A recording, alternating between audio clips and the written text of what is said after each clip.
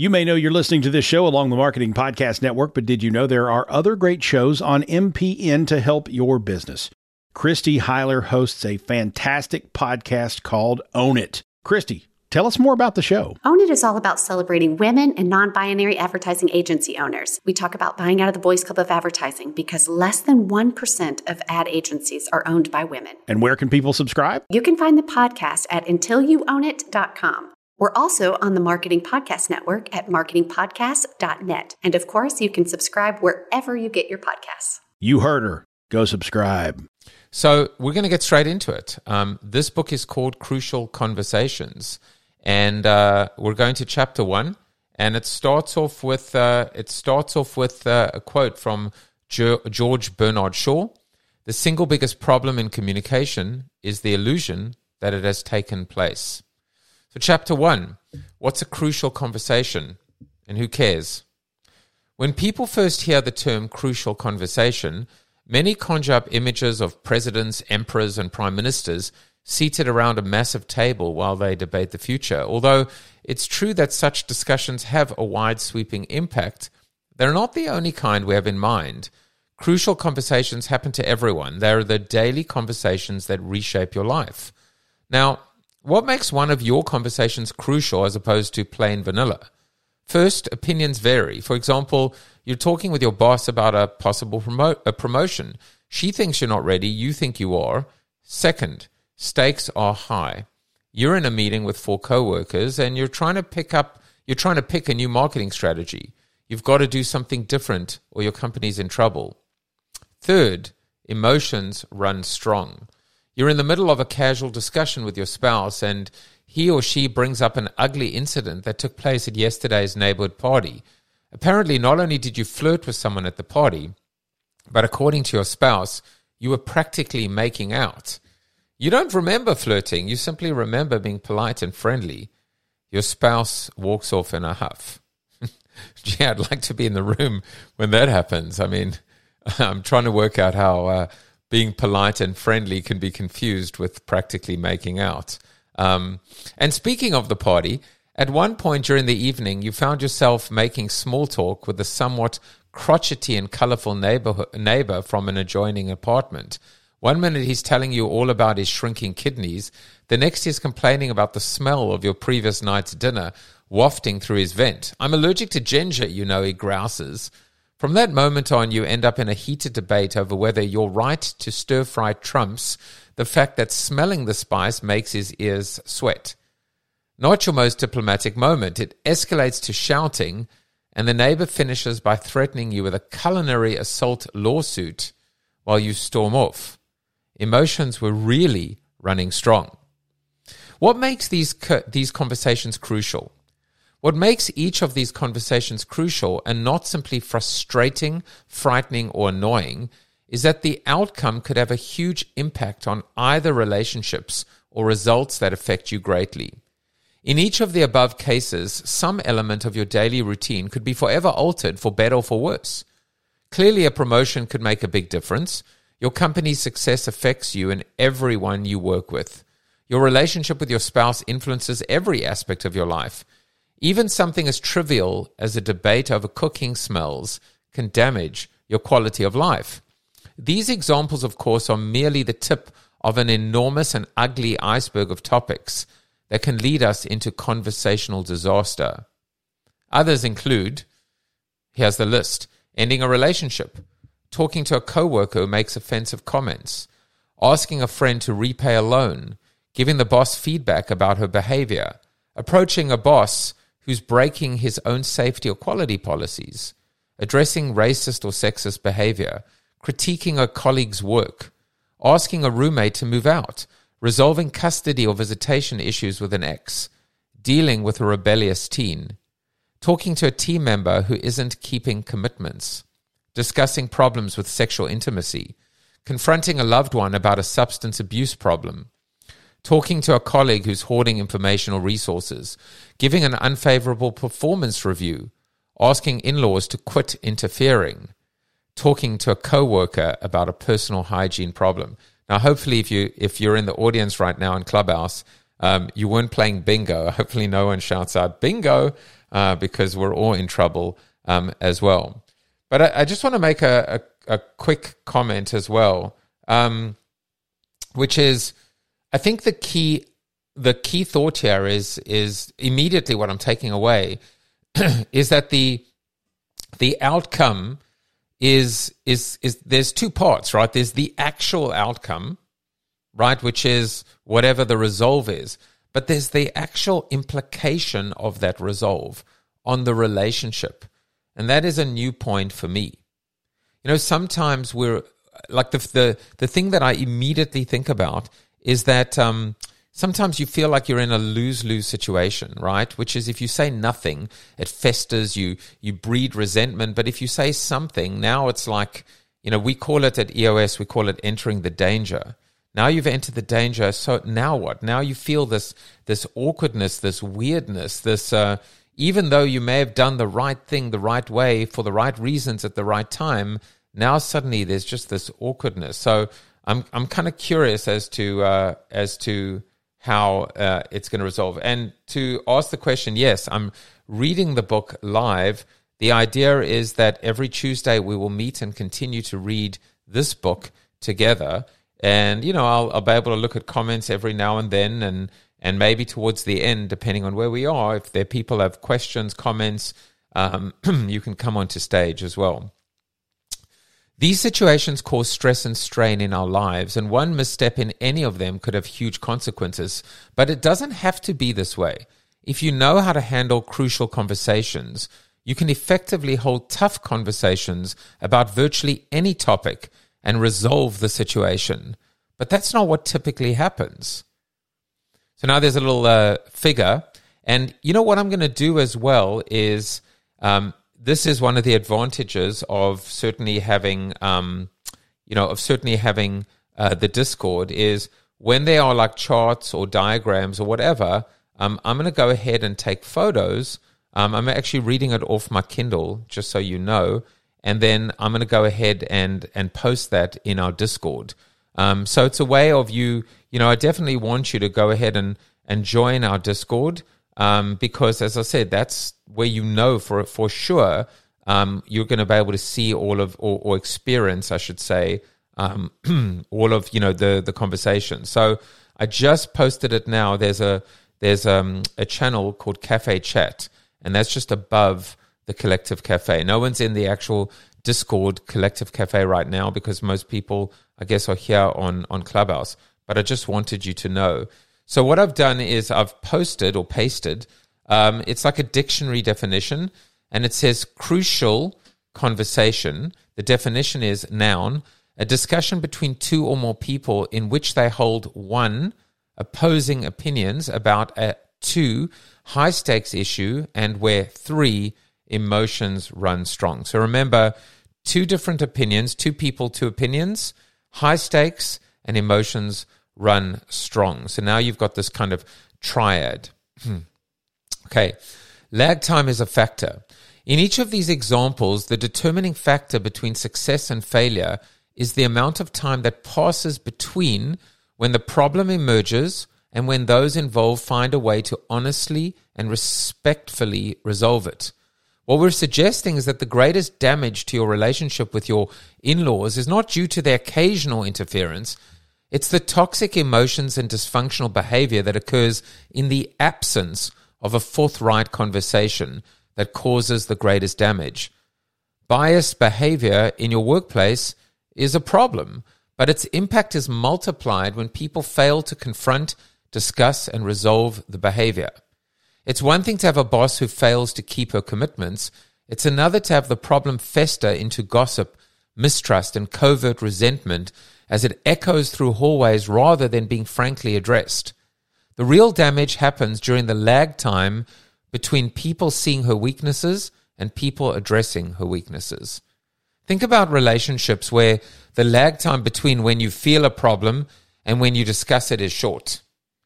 Odds are that you would describe these relationships as characterized by trust, productivity, and intimacy. Now think about the reverse. Think about teams where it can take weeks, months, or years to honestly address the elephants in the room. What happens in the absence of candid dialogue?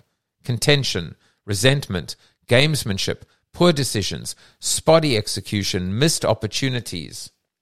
At the heart of almost all chronic problems in relationships, teams, organizations, and even nations are crucial conversations people either don't hold or don't hold well.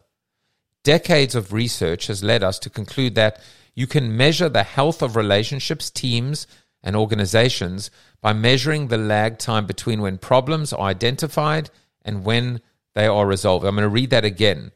This one is apparently 3,588 highlighters, according to my Kindle. You can measure the health of relationships, teams, and organizations by measuring the lag time between when problems are identified and when they are resolved. The only reliable path to resolving problems is to find the shortest path to effective conversation. Why the lag? How we typically handle crucial conversations. When we face crucial conversations, we have three broad options. We can avoid them, we can face them and handle them poorly, or we can face them and handle them well. That seems simple enough. Walk away from crucial conversations and suffer the consequences. Handle them poorly and suffer the consequences, or handle them well, resolve the situation, and improve the relationship. I can tell you for what it's worth that even when I think about my own relationship, even with my wife, I think about the fact that she tends to walk away. She avoids conflict. I probably handle them poorly and get very emotional. It's the third camp that we obviously have to focus on. You know, another thing that I even think about in our relationship, and it's we've tried. I mean, we try because, everyone tries, is to, the old adage, which is never go to bed angry, or if there's something that I've done to irritate you or piss you off or whatever, mention it on the day, like almost kind of come up with this idea of a 24-hour lag or 24-hour moratorium. A 24-hour moratorium that says you got 24 hours to say what you want, get off your mind, or, what do they say? Speak or forever hold your peace. But the reality is you should never hold your peace, right? Because that ends up being in the first category. So it should never be speak or forever hold your peace. It should just be speak, period, right? So let's carry on. That seems simple enough. Walk away from, I'm reading the previous paragraph, walk away from crucial conversations and suffer the consequences. Handle them poorly and suffer the consequences, or handle them well, resolve the situation and improve the relationship. I don't know, you think to yourself. Given the three choices, I'll go with handling them well. But do we handle them well? When talking turns tough, do we pause, take a deep breath, announce to our inner selves, this discussion is crucial, I'd better pay close attention, and then trot out our best behavior?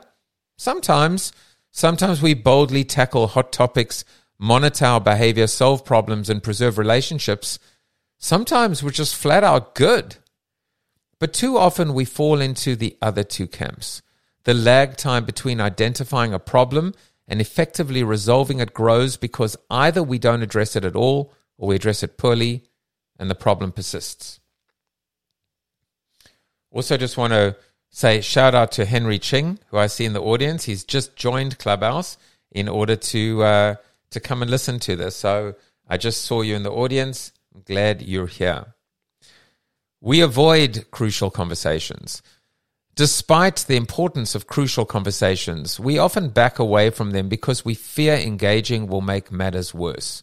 We become masters at avoiding tough conversations. Co-workers send emails when they should pick up the phone and talk openly. Bosses send texts rather than jumping on a video call. Family members change the subject when an issue gets too risky. We have one friend who learned from a post-it note that his life partner of 17 years was leaving him. We use all kinds of tactics to dodge touchy issues. Of course, there are risks in speaking up, especially to those with more power than you. But what few of us tend to be honest with ourselves about is the alternative to taking this risk. Sorry, let me read that again. I think I read it. But what few of us tend to be honest with ourselves about is the alternative to taking this risk. When it comes to crucial conversations, you only have two choices. Number one, talk it out. Number two, act it out. If you fail to discuss issues you have with your boss, your life partner, your neighbor, or your peer, will those issues magically disappear? No. Instead, they will become the lens you see the other person through. And this is so important. Instead, they will become the lens you see the other person through. And how you see always shows up in how you act. Your resentment will show up in how you treat the other person. For instance, you'll snap at the person, spend less time with him or her, be quicker to accuse the person of dishonesty or selfishness, or withhold information or affection. The problem will persist, and acting out your feelings instead of talking them out will add strain to an already crucial situation. The longer the lag time during which you act out your feelings rather than talk them out, the more damage you'll do to both relationships and results. We handle them poorly. On the flip side of avoidance, we have the problem of handling crucial conversations poorly. Often in these tough moments, we're at our absolute worst. We exaggerate, we yell, we withdraw, we say things we later regret. The sad irony of crucial conversations is that when it matters most, we tend to do our worst. Why is that? We're designed wrong. When conversations turn from routine to crucial, our instincts conspire against us. Strong emotions don't exactly prepare us to converse effectively. Countless generations of genetic shaping drives humans to react to interpersonal threats the same way we deal with physical ones. Our natural tendencies in moments that seem threatening lean toward fight or flight rather than listen and speak. Now, that whole concept, of course, has been changed over time. There's fight, there's flight, there's freeze. I think there's another one called fawn. So there are a few ways that people have spoken about that. You know, ironically, I've been known for, I think I've probably become known for being a confrontational person and, and kind of always moving towards the conflict. But actually, my natural tendency is to run away, is flight. Because I'm probably, as I've got to know myself a little bit better, I'm probably what's known as an extroverted introvert. So my natural tendency is I don't like the conflict. I don't run away from, I will fight for justice. I will stand up to bullies. That is in my nature to stand up for myself or others. But when things get really tough, I want to just run away. So let's continue. For instance, consider a typical crucial conversation. Someone says something you disagree with about a topic that matters a great deal to you, and your body registers the threat. Your body's instinct is to prepare you for physical safety. Two tiny organs seated neatly atop your kidneys pump adrenaline into your bloodstream. Your brain diverts blood from activities it seems non-essential, like thoughtfully and respectfully opening a conversation, to high-priority survival tasks such as hitting and running. As the large muscles of the arms and legs get more blood, the higher-level reasoning sections of your brain gets less. As a result, you end up facing challenging conversations with the same intellectual equipment available to a rodent. Your body is preparing to deal with an attacking saber-toothed tiger, not your boss, neighbor, or loved one. We're under pressure. Frequently, crucial conversations come out of nowhere, and since you're caught by surprise, you're forced to conduct an extraordinarily complex interaction in real time. No books, no coaches, and certainly no short breaks while a team of diplomats runs to your aid and pumps you full of suave ideas. What do you have to work with? The issue at hand, the other person, and a brain that's drunk on adrenaline and almost incapable of rational thought. It's little wonder we often say and do things that make perfect sense in the moment, but later on seem, stupid. What was I thinking, you wonder? When what you should be asking is, what part of my brain was I thinking with? The truth is, you were trying to solve a complex interpersonal problem with a brain designed to do little more than assure your survival. You're lucky you didn't suffer a stroke. We're stumped. We don't know where to start with approaching a crucial approaching a crucial conversation effectively. We're making this up as we go along because few of us have seen real-life models of effective communication skills. Let's say you actually planned for a tough conversation. Maybe you're even mentally rehearsed. You feel prepared and you're as cool as a cucumber. Will you succeed? Not if you haven't seen what true success looks like. Practice doesn't make perfect. Perfect practice makes perfect. I love that. Practice doesn't make perfect.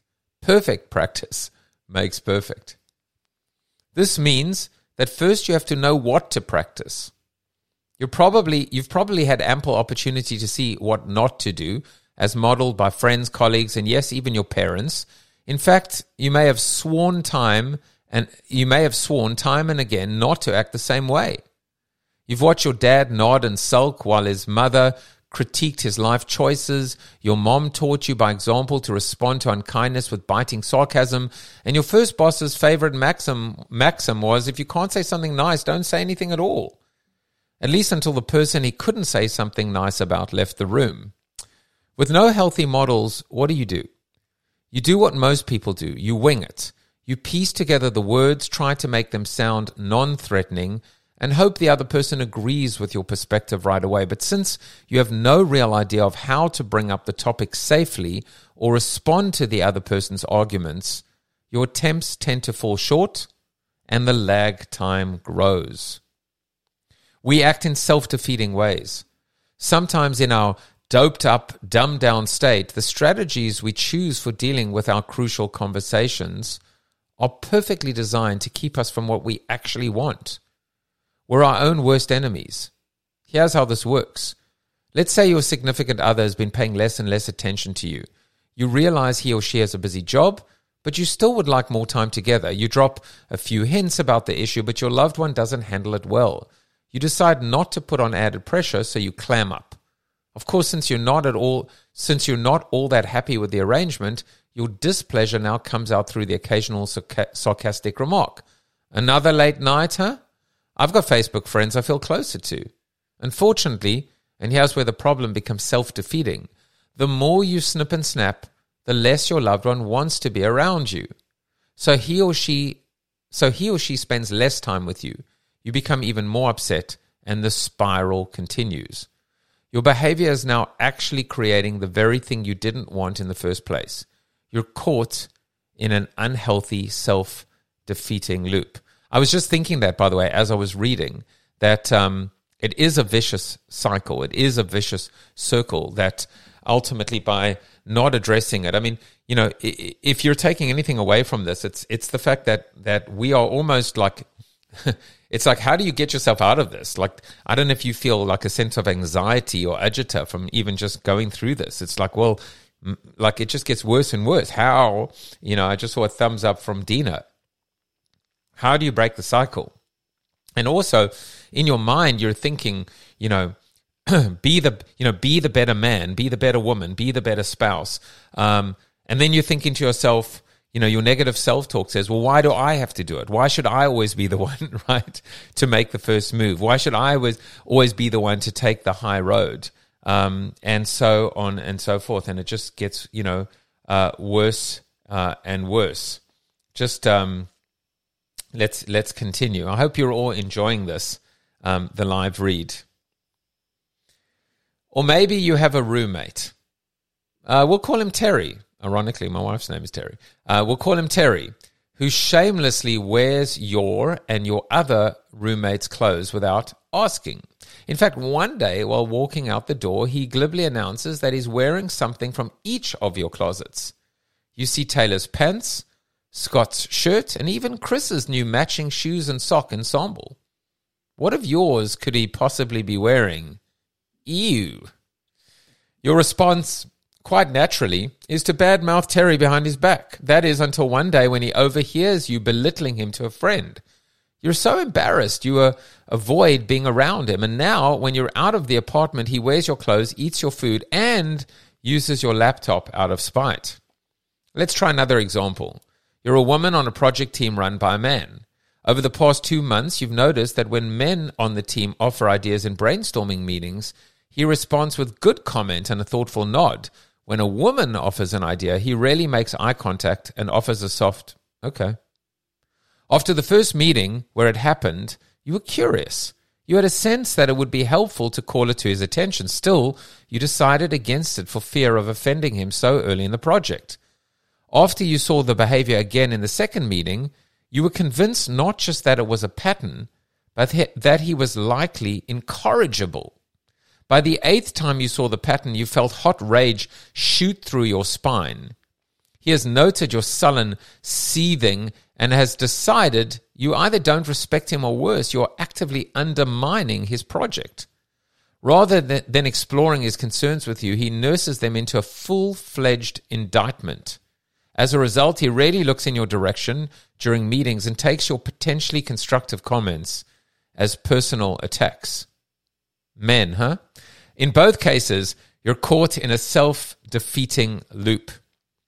The more the two of you choose to continue your agitated silence, the more you both create the very behaviors the other despises. In each of these examples of unhealthy downward spirals, the stakes were moderate to high.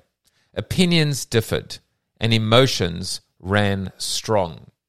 In a couple of the examples, the stakes were fairly low at first, but with time and growing emotions, the relationship soured and quality of life suffered, driving the stakes up. There is hope.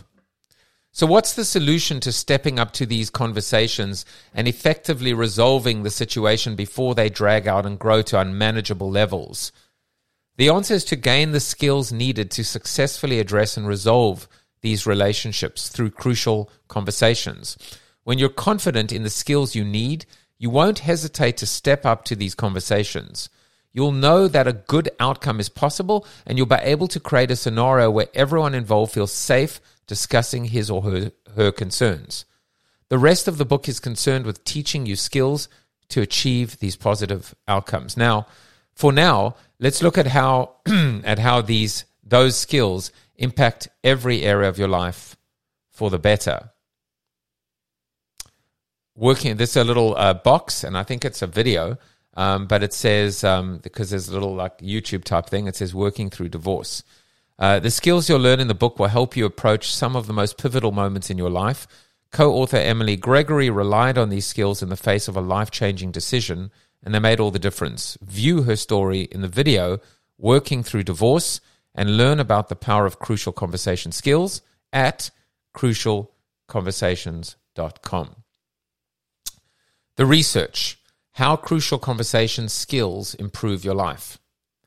Strong relationships, careers, organizations, and communities all draw from the same source of power, the ability to talk openly about high-stakes, emotional, controversial topics. The following is a small sampling of the decades of research that brought us to this important insight. Increase your influence. Could the ability to master crucial conversations help your career? Absolutely. In a series of studies across 17 organizations, we identified thousands of what we call opinion leaders. We'll cover more on what this term means in the next chapter. For now, just know that these were individuals who were admired by peers and bosses alike for their competence and insight. One of the most commonly cited skills people associated with them was their ability to raise emotionally and politically risky issues in a way that others couldn't. Colleagues envied the ability to speak truth to those in power. When people weren't sure how to let those in upper management know that they were out of touch with reality, more often than not, it was these skillful women and men who shrank the lag time. We've all seen people hurting their careers by ineffectively discussing tough issues. You may have done it yourself. Fed up with a lengthy and unhealthy pattern of behavior, you finally speak out, but a bit too abruptly. Oops. Or maybe an issue becomes so hot that as your peers twitch and fidget themselves into a quivering mass of potential stroke victims, you decide to say nothing. It's not a pretty discussion, but somebody has to have the guts to keep the boss from doing something stupid. Gulp. By the way, as I'm reading this, I'm thinking there is so much passive aggressiveness that happens in life and in business. And I'm actually very curious how this book is going to address that, which is, and I know for me in my life, I know that sometimes what I do is I don't say something and then it just like verbal diarrhea, just like explodes out of me, and it's awful, and it's just like, it's and I'm out of control. So like even in that meeting, I don't say anything, and then it just as I said, like I explode. So I'm very curious how this is going to unfold. Without realizing it, from the time we are 3 or 4 years old, most of us come to the dangerous conclusion that we often have to choose between telling the truth and keeping a friend. Lag time becomes a way of life as we procrastinate, putting off conversations that might otherwise lead to resolution and stronger relationships. Instead, we build resentment and alienation as we act out rather than talk out our concerns. People who routinely hold crucial conversations and hold them well are able to express controversial and even riskier opinions in a way that gets heard. Their bosses, peers, and direct reports listen without becoming defensive or angry. Time and again, we've watched opinion leaders find ways to both tell the truth and keep relationships. We marveled as we watched them step up to conversations in ways that actually made working relationships stronger. We discovered that the only way to really strengthen relationships is through the truth, not around it. Now, that is a crucial point, right? The only way to strengthen relationships is through truth, not around it. What about your career? Are there crucial conversations that you're not holding or not holding well? Is this undermining your influence? And more importantly, would your career take a step forward if you could improve how you're dealing with these conversations? Improve your organization. Is it possible that an organization's performance could hang on something as soft and gushy as how individuals deal with crucial conversations? Study after study suggests that the answer is yes. We began our work 30 years ago looking for what we call crucial moments. We wondered, are there a handful of moments when someone's actions disproportionately affect key performance indicators? And if so, what are those moments and how should we act when they occur? Interesting, this concept of crucial moments. It was that search that led us to Crucial Conversations. We found that more often than not, the world changes when people have to deal with a very risky issue and either do it poorly or do it well. For example, silence kills. A doctor is getting ready to insert a central IV line into a patient, but fails to put on the proper gloves, gown, and mask to ensure the procedure is done as safely as possible. After the nurse reminds the doctor of the proper protections, the doctor ignores her comments and begins the insertion. In a study of over 7,000 doctors and nurses, we found caregivers face this crucial moment all the time. In fact, 84% of respondents said that they regularly see people taking shortcuts, exhibiting incompetence, or breaking rules. And that's not the problem. The real problem is that those who observe deviations or infractions say nothing. Across the world, we found that the odds of a nurse speaking up in this crucial moment are less than 1 in 12. The odds of doctors stepping up to similar crucial conversations aren't much better. And when they don't speak up, when they don't hold an effective crucial conversation, it imparts critical results like patient safety, nursing turnover, physician satisfaction, and nursing productivity. So this is silence kills. We're going to move to silence fails, but immediately I had two thoughts. The two thoughts that jumped in my mind is, often in a situation, imagine this is not really a crucial conversation, but imagine you're actually sitting opposite someone and they've got, schmutz on the side of their mouth. You know, they've just been eating or something like that. Or, you know, what about you know, and excuse being like kind of graphic, what if they've got like, you know, a little booger or something like that? And they could be a stranger and they could be someone you know very well. Like, do you say anything? Do you just kind of like say, you are essentially speaking up, you know, at the risk of embarrassing them. Not that you're trying to embarrass them, but you're actually trying to save them from a more embarrassing situation. The other thing that jumps out at me here is the fact that, you know, often when you say something to someone, you know, it is going to be embarrassing because they are doing something wrong. But you shouldn't feel bad about it. They're the ones who feel bad. They're the ones who feel bad. They're the ones who, in their embarrassment, actually can take it out on you. But that's not on you. That's on them. So the point being here is I'm assuming silence kills, silence fails. You've got to speak up. You have to speak up. Because, you know, if they're going to be the smaller person, if they're going to be the person that ultimately is going to take it out on you, or, you know, and this was the story, you know, of the woman in the meeting who didn't say anything initially, for many reasons, by the way. You know, there's a lot of sexism in the workplace. We all know this. And that might have been, probably was a huge part of the motivation. But if the other person can't handle, and I'm sure this will be addressed in the book, if that other person can't handle the crucial conversation, well, that's on them, surely. This is a question I would definitely want to ask the authors. And by the way, for those of you that don't know me or a little bit of background, I have a talk show called Joseph Jaffe's Not Famous. And, you know, one of the advantages is, because I'm not famous, but my next guest is that I go out and can go out to the authors and bring them on the show. And I've had many, many authors on my show. I've had 600 guests on my show, like Dan Pink and Tom Peters, Carol Baskin, Jamal Mashburn, etc. So at some point, I'm actually going to reach out. And you know, so like in my mind, I'm already like preparing my own little list, right? Passive aggressiveness, and how do you kind of eradicate that culture in the workplace? But also what happens when the person who's on the receiving end of this crucial conversation is kind of, you know, the one who acts smaller. I'm also just kind of noting in my mind, a little mental note here, that it's not really a conversation if you just tell someone something, right? That's not a conversation. That's just probably a crucial moment. So I'm thinking maybe that's the moment.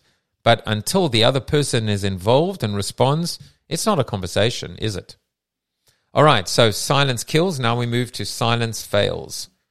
When it comes to the corporate world, the most common complaint of executives and managers is that their people work in silos.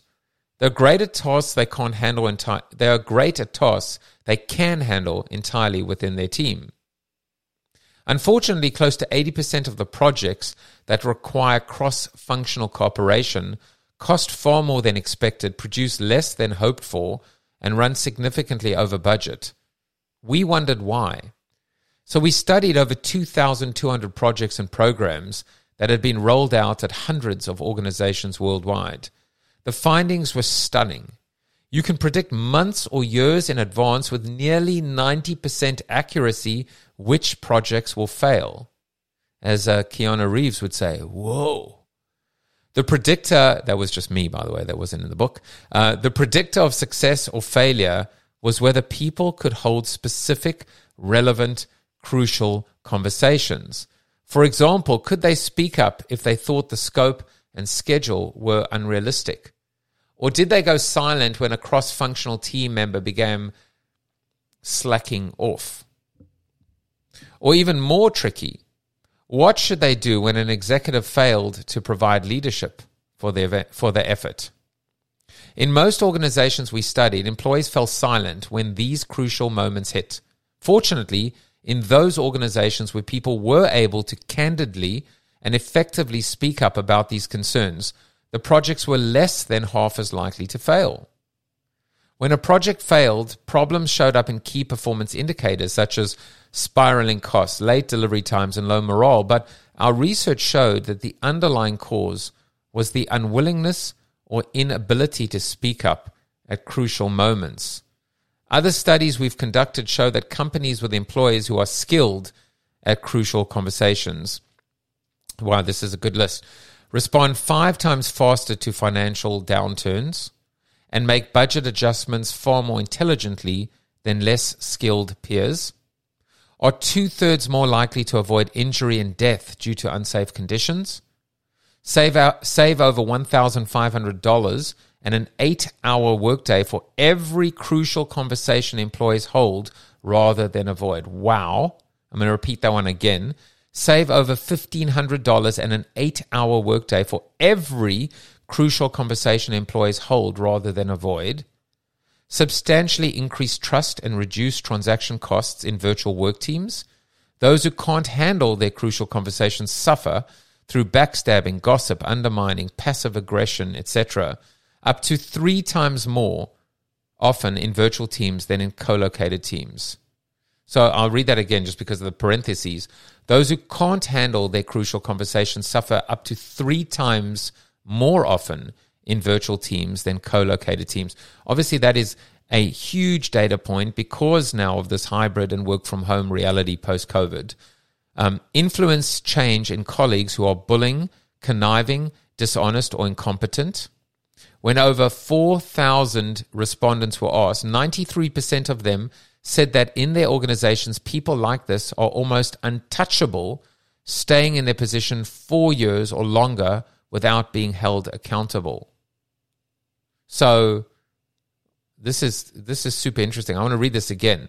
Other studies, and I'm going to go back to the top. Other studies we've conducted show that companies with employees who are skilled at crucial conversations, now the point is, influence change in colleagues who are bullying, conniving, dishonest, or incompetent. So I'm assuming that what this really means is these people are dealt with.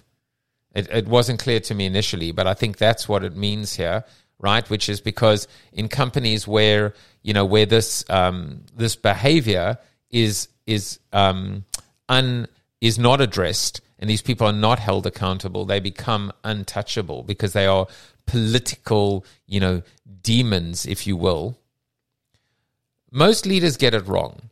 They think that organizational productivity and performance are simply about policies, processes, structures, or systems. So when their software product doesn't ship on time, they benchmark others' development processes.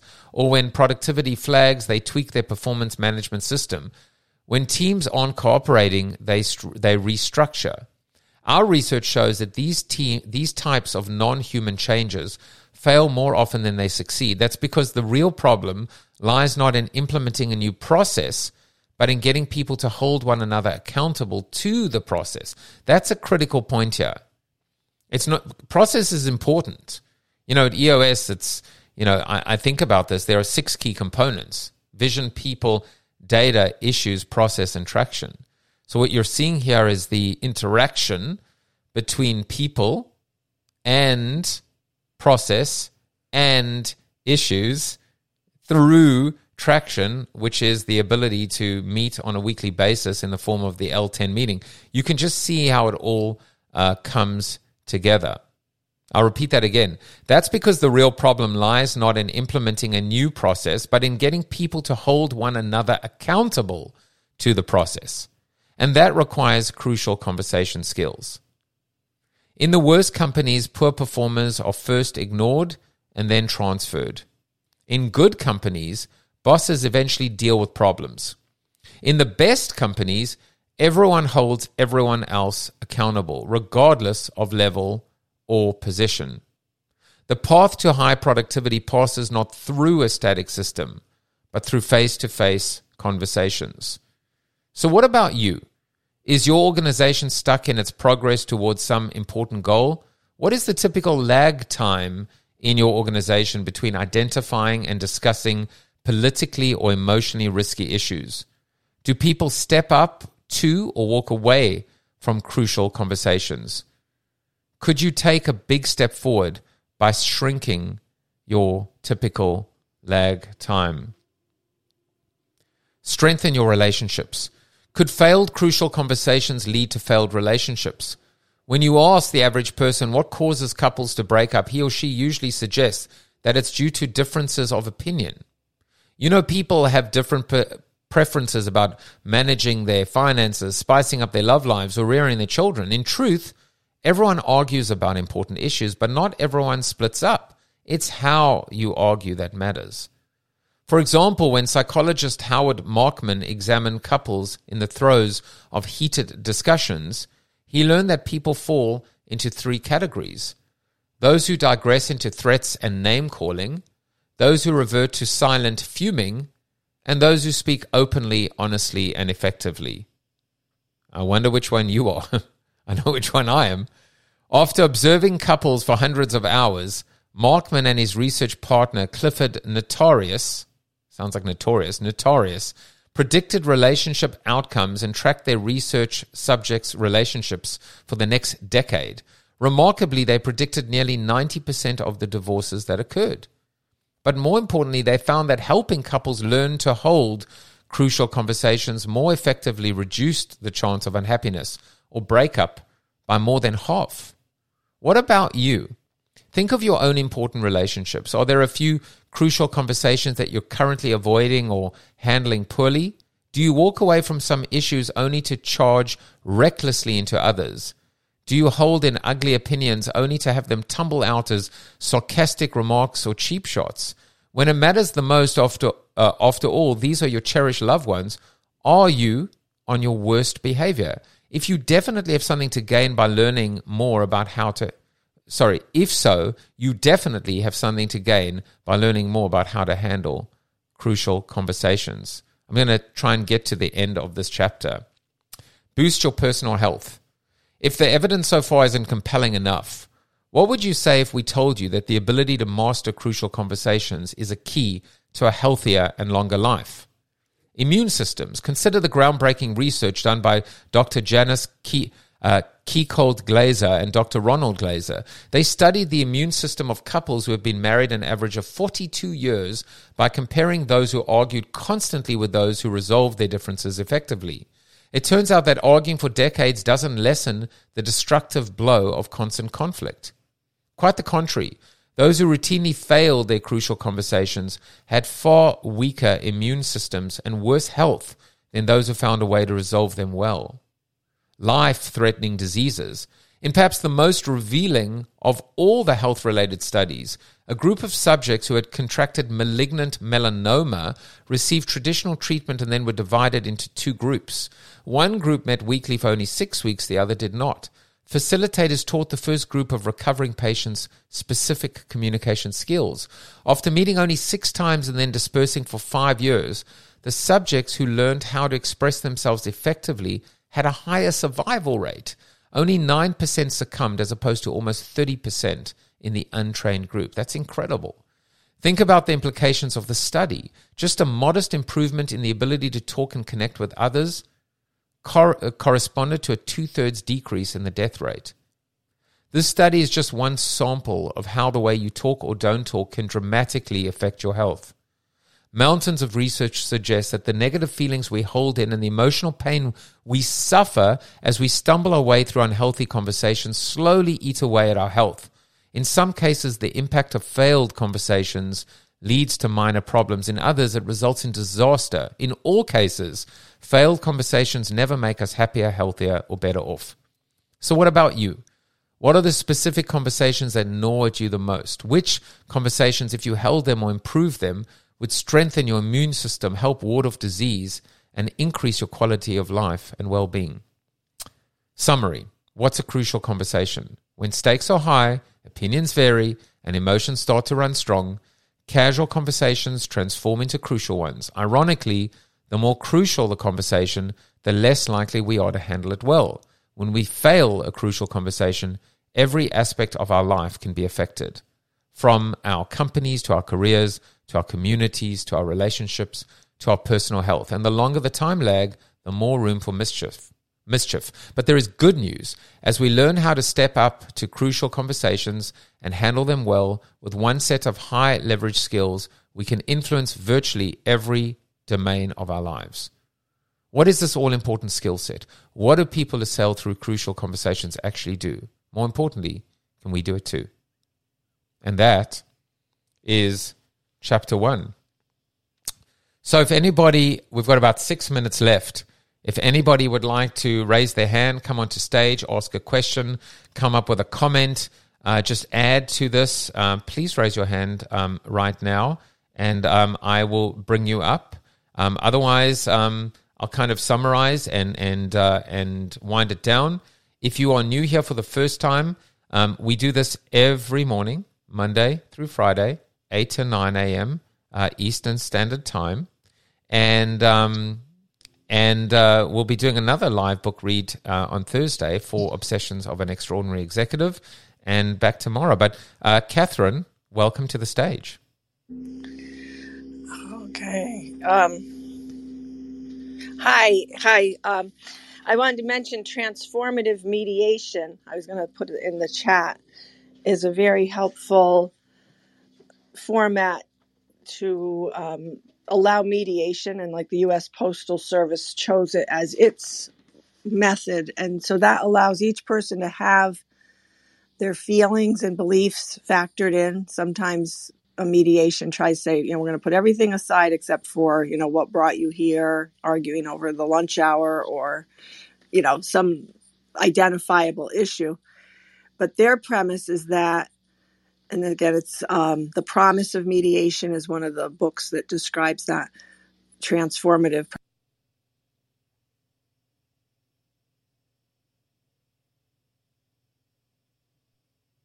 Some people heard of How to Talk So Kids Can Listen books for parents and children to help them acknowledge what is the other person going through, almost like you're watching a TV show and you have to name that situation. And then the person's released from being in that, frenzy or concern.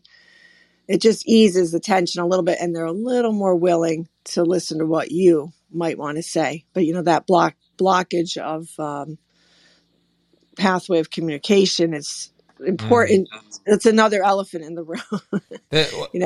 There's a lot, and when I'm coaching now, and I only became a leadership coach in earnest in June of last year.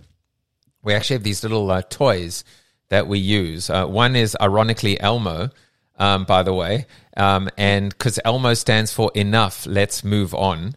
And then we've got a whole bunch of them. For example, we've got the elephant, which represents the elephant in the room. We've got the cow, as in no sacred cows. We've got the bull, as in bullshit, but also like, don't be a bully. We've got the squirrel, which of course represents, tangents. I get squirreled a lot. And then there's the horse, beating a dead horse. So those are just little elements that actually, create, I think they reduce the stakes a little bit too. But, obviously going through this today, and realizing, my takeaway, what was your biggest takeaway today? My biggest takeaway was for sure the lag, the fact that these things, the longer that they go unaddressed, the worse the situation. What was your number one takeaway today, Catherine? Well, I appreciated hearing that, and it is worrisome, but I would say it only takes one person to change. Too many people say it takes two to change. Like, no, we really only have ourselves. We exist in a bubble. We were born in one body. And when we change our opinion, and my friends at heartriver.org, I'll put that in there too, we're touching on this. They said when you bump into people with a lower frequency, they're often going to try to put their stuff on you or bring you down to their level. And the more you recognize it, it's almost like an adult with goodwill going out on the playground and kids, charging them and trying to knock them over. They're 3 years old. You don't take them seriously. They want you to join their game. Maybe they're upset. They see you as a resource in a certain way. And I often, now not to toot a horn, but I've had a sense of having more stability. And some people say if you just breathe slower than the other person, it'll kind of calm them, land their plane, or there's a lot of work. Barbara Brennan says, we have these energy fields, and some For people sure. are trying. And Catherine, if I may just also jump in, because I see it's almost 9. Yeah. I think there are also, I think probably, I'm sure the book is going to reveal a lot. But, there are crucial conversations, certainly that may happen with narcissists and bullies and political, those untouchables, right? But then there's just crucial conversations that happen with decent people where two decent people are turned into and become the worst versions, of themselves. And and then the other thing I'll say is the issue is when emotions are involved. It's clear, right, that benign and innocuous statements, even ones with that are well intentioning, can actually become triggers or accelerants too, right? So if you tell someone to calm down, that might actually have the exact opposite effect and actually rile them up.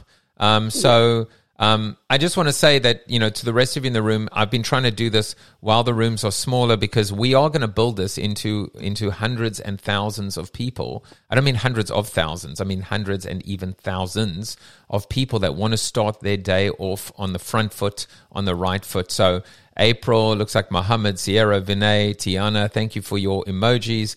Karen, Camels, Henry, Slick, Rose Gold, Vincent, Ruby, Kuhn, H, Aradhya, and of course Catherine for coming onto stage today. Appreciate you. Come back tomorrow. Thursday again is for Obsessions. Next Tuesday we're back in Crucial Conversations. Thank you for all the hearts. There are going to be days when I'm actually coaching or traveling, and I'll either communicate to you through Clubhouse, but again, really try, if you are comfortable, go to discord.gg/Alpha Collective and join Alpha Collective's Discord server, because that way I can communicate to you. But we're just going to keep this going. As I said, we may move to 3 books. I'm loving this stuff. I realize, wait a second, can you imagine how many books we can get through together and never split the difference, and all of these leadership skills, self-development, negotiation. We can get all of this just completely, we can crush this together in 2024. And there is zero cost to anyone. All I would ever ask of you is just to spread the word and tell a friend. And finally, last but not least, remember that if you go all the way to the top, I'll produce them again tomorrow. There are these things called POAPs. They're essentially a digital badge. They're almost like a medal. It's a way of proving that you were here today. I haven't done it today. I'm actually just going to stop the recording. This podcast is heard along the Marketing Podcast Network. For more great marketing podcasts, visit marketingpodcasts.net.